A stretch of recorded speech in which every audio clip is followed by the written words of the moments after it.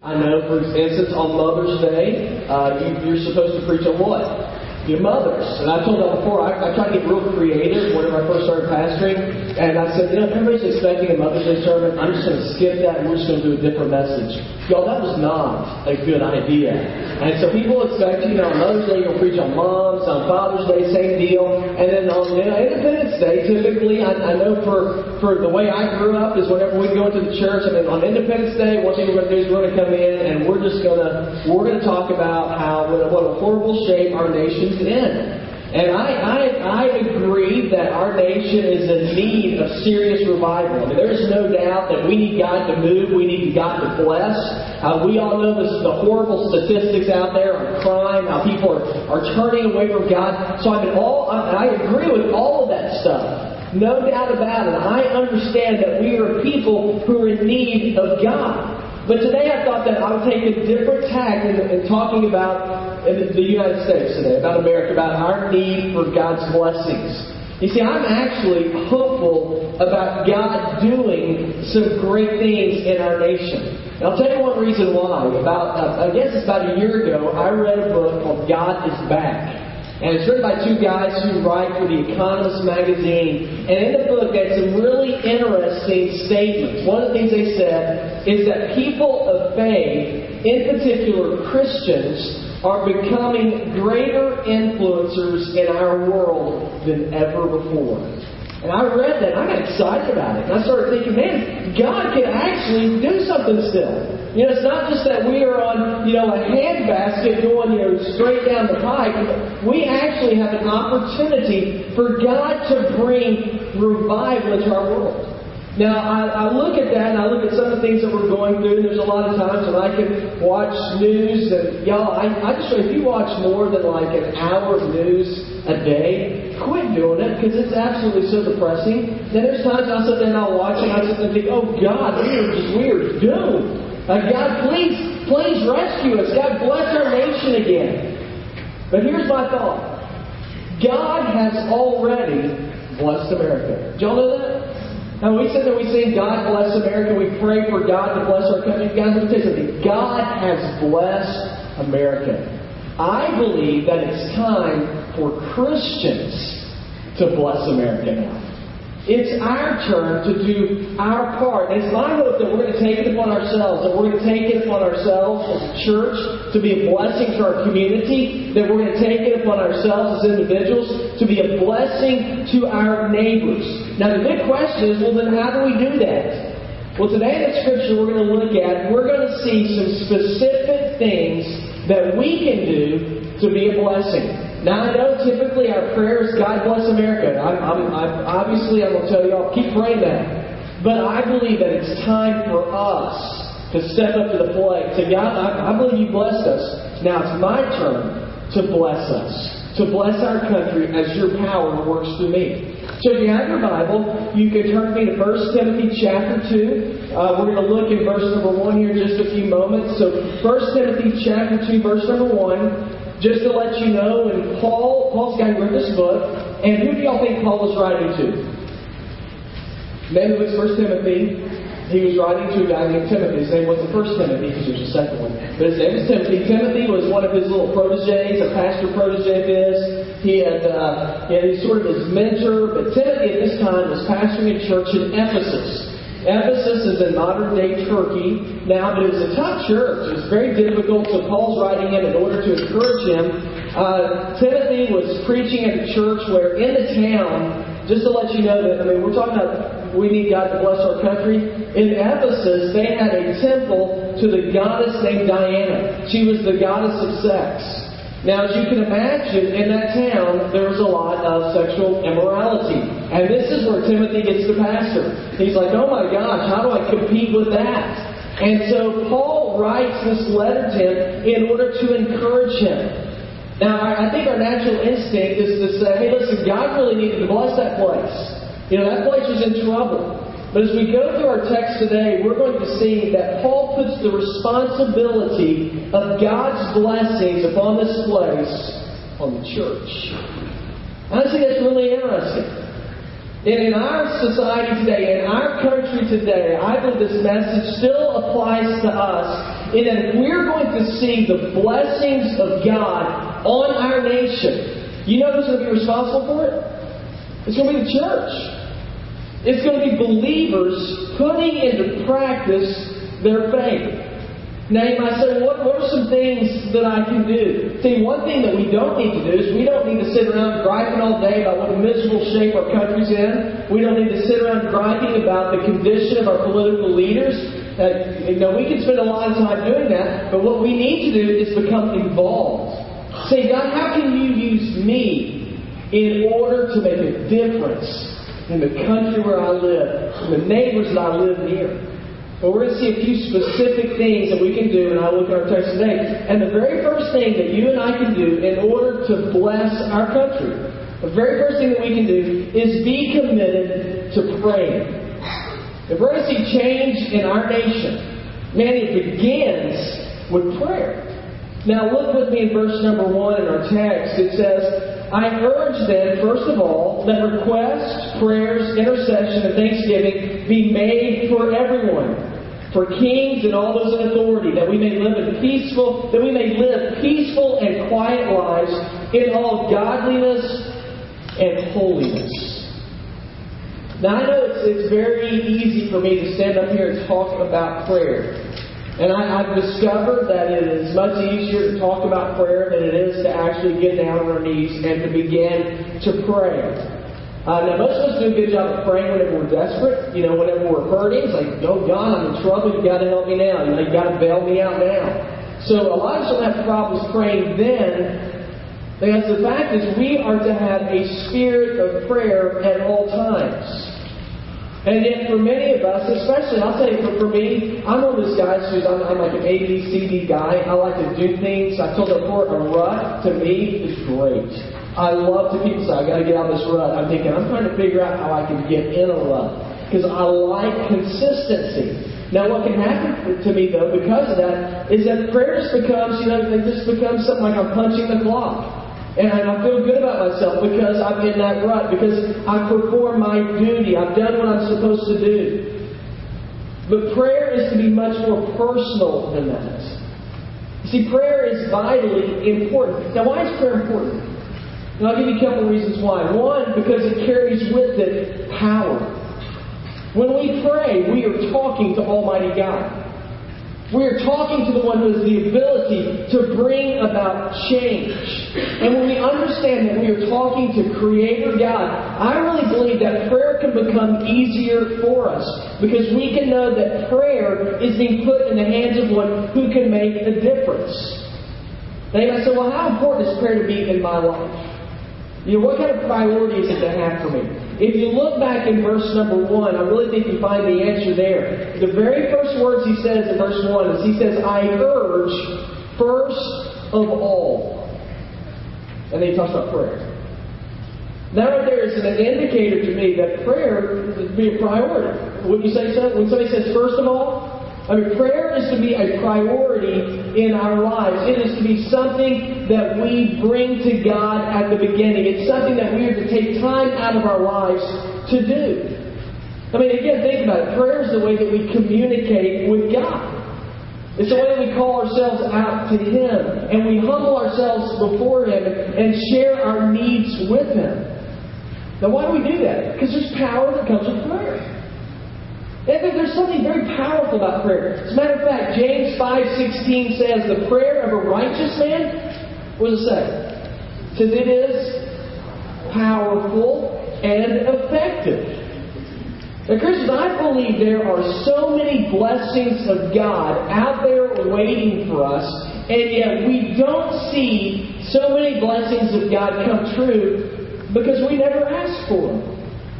We never approach God in prayer. In Matthew 7:7-8, Jesus said this. He said, ask and it will be given to you. Seek and you'll find. Knock and the door will be opened to you. For everyone who asks receives. He who seeks finds. And him who knocks, the door will be opened. Now, what are some things that are lacking in your life? If you desire for a different situation in your workplace, Do you have family members who are ill? Maybe you are praying or hoping that God would bring healing into their lives. Well, whatever situation it is that's in your life, here's my encouragement to you. Pray. Bring it before God.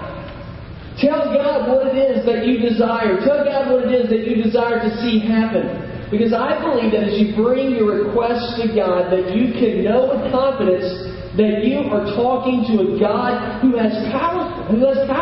And I believe that our nation is ripe for spiritual awakening right now.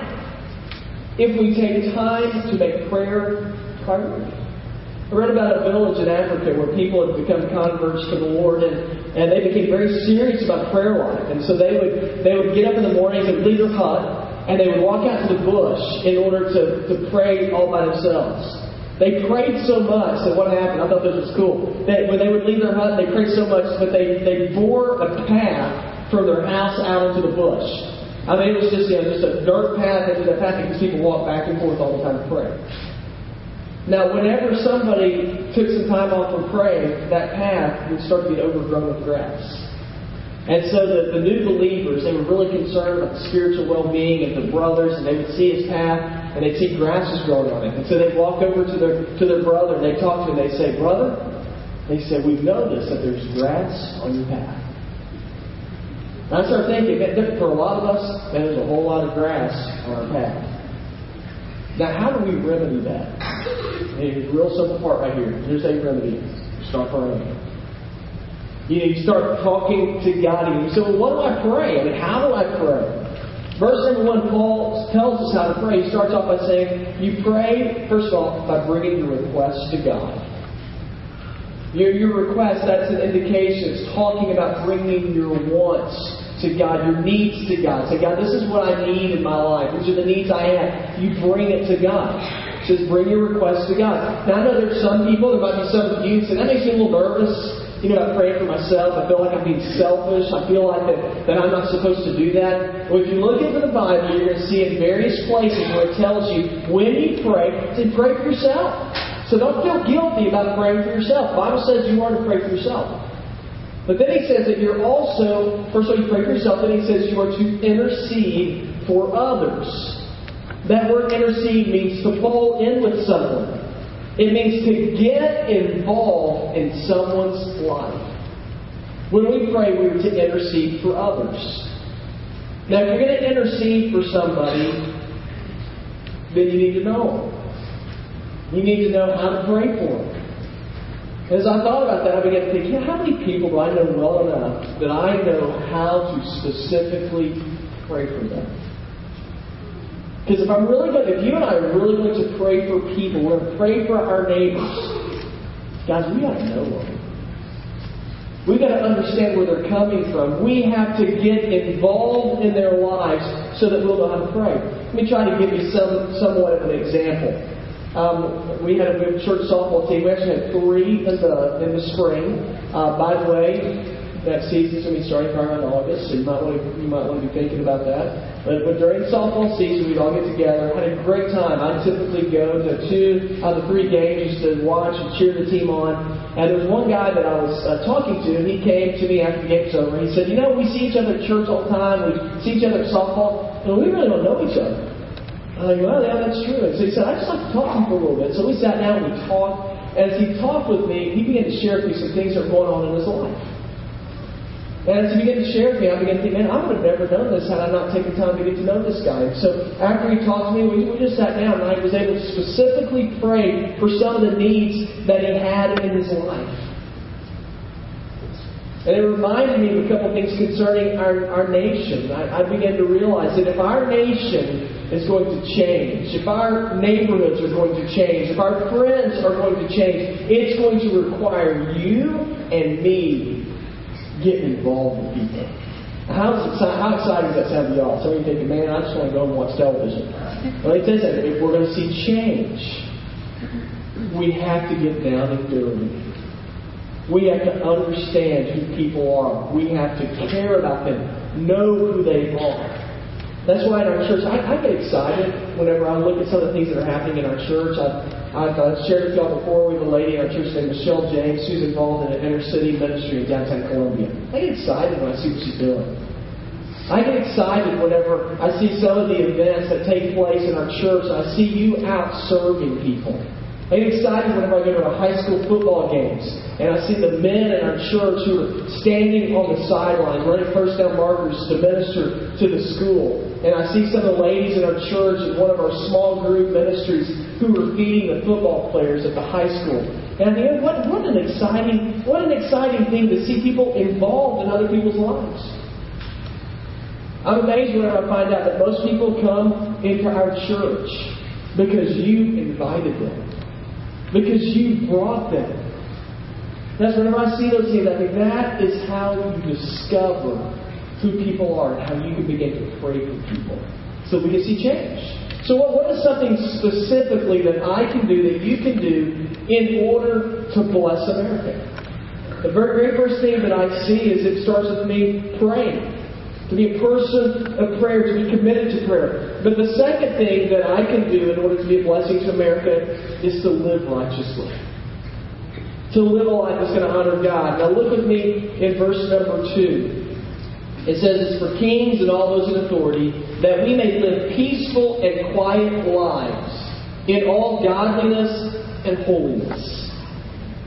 You know, one thing that is a big turn-off to people is when they see somebody or hear somebody say one thing and yet live in a completely different way. We call that person a hypocrite.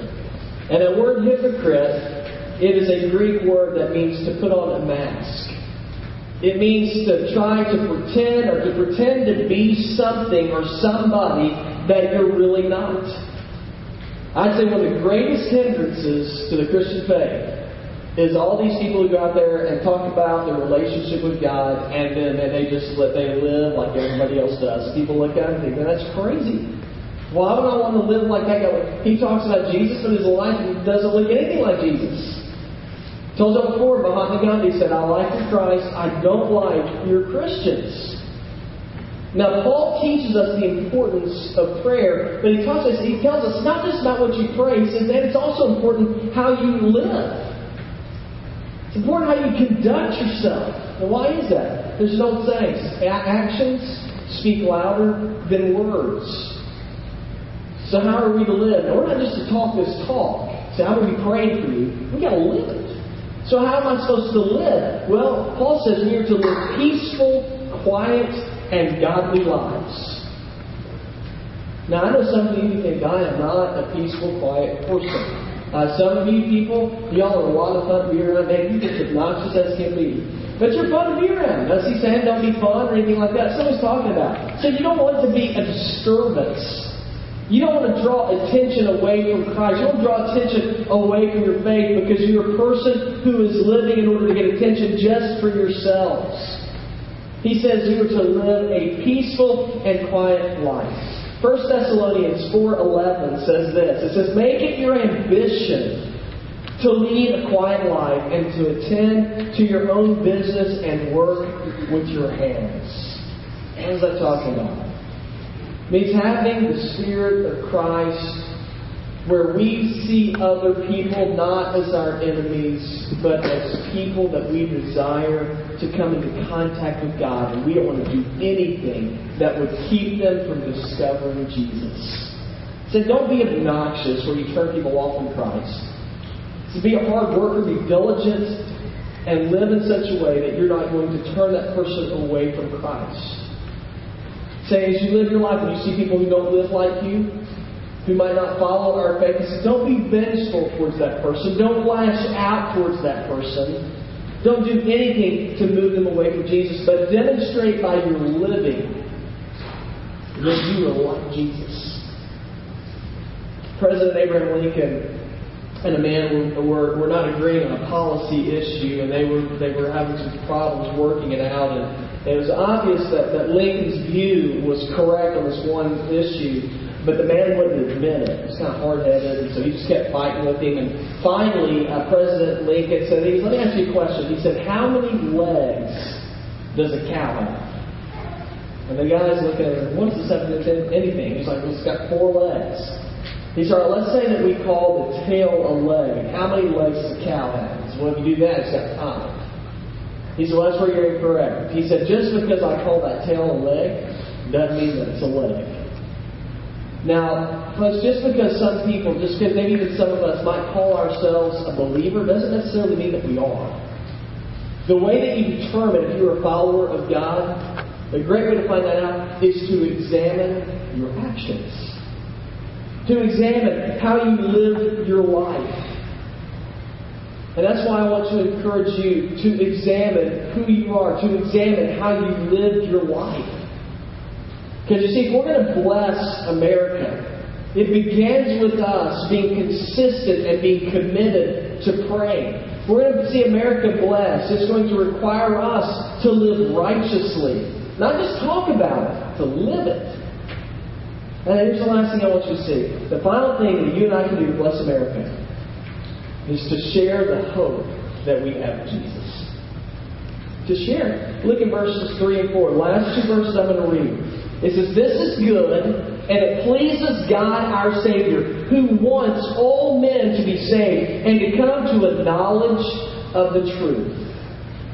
Our nation is desperately looking for hope.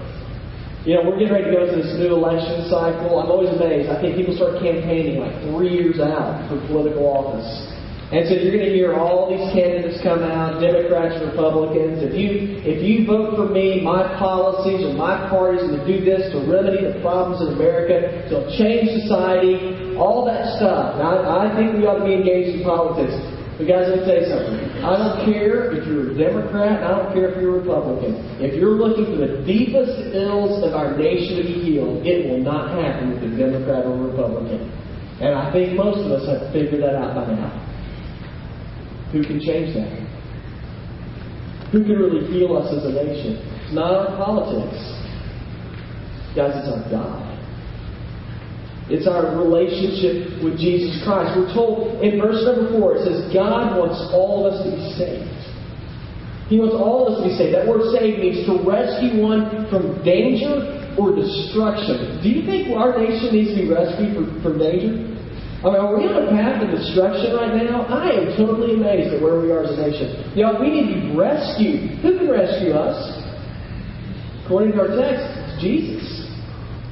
The Bible is very clear that if we refuse to follow after Jesus, that we are on a road to destruction.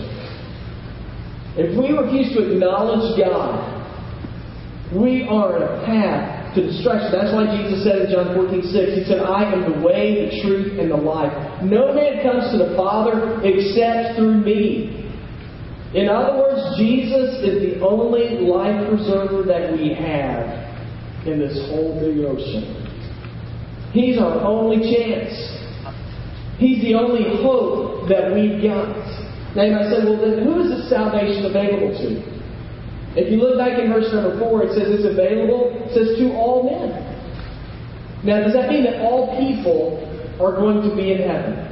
Are going to be right with God? Unfortunately, that's not what it means. It means that God provides us, He provides all people with the opportunity to accept or to reject Jesus. All people have that opportunity. God offers it to all of us. We get to choose. In John 3:16, you might know that verse says, For God so loved the world that He gave His only begotten Son, that whosoever believes in Him should not perish, but have everlasting life. Now here's the deal. Jesus died on the cross that He might draw all men to salvation. All men. Now that doesn't mean all people without exception. It means all people without distinction. In other words, it doesn't matter if you're black or white. Doesn't matter if you're rich or poor, everybody will have the opportunity to experience the saving grace of God. Doesn't matter who you are.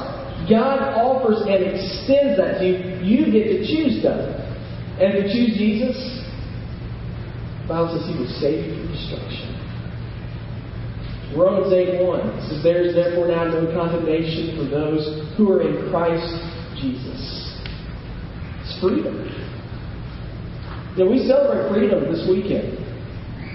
It's interesting to me, how many of us are looking forward to freedom? We want financial freedom. We want our country to have freedom. Personally, we want more freedoms to do what we want. We have all these different ideas about freedom, and yet so many of us are living in spiritual bondage.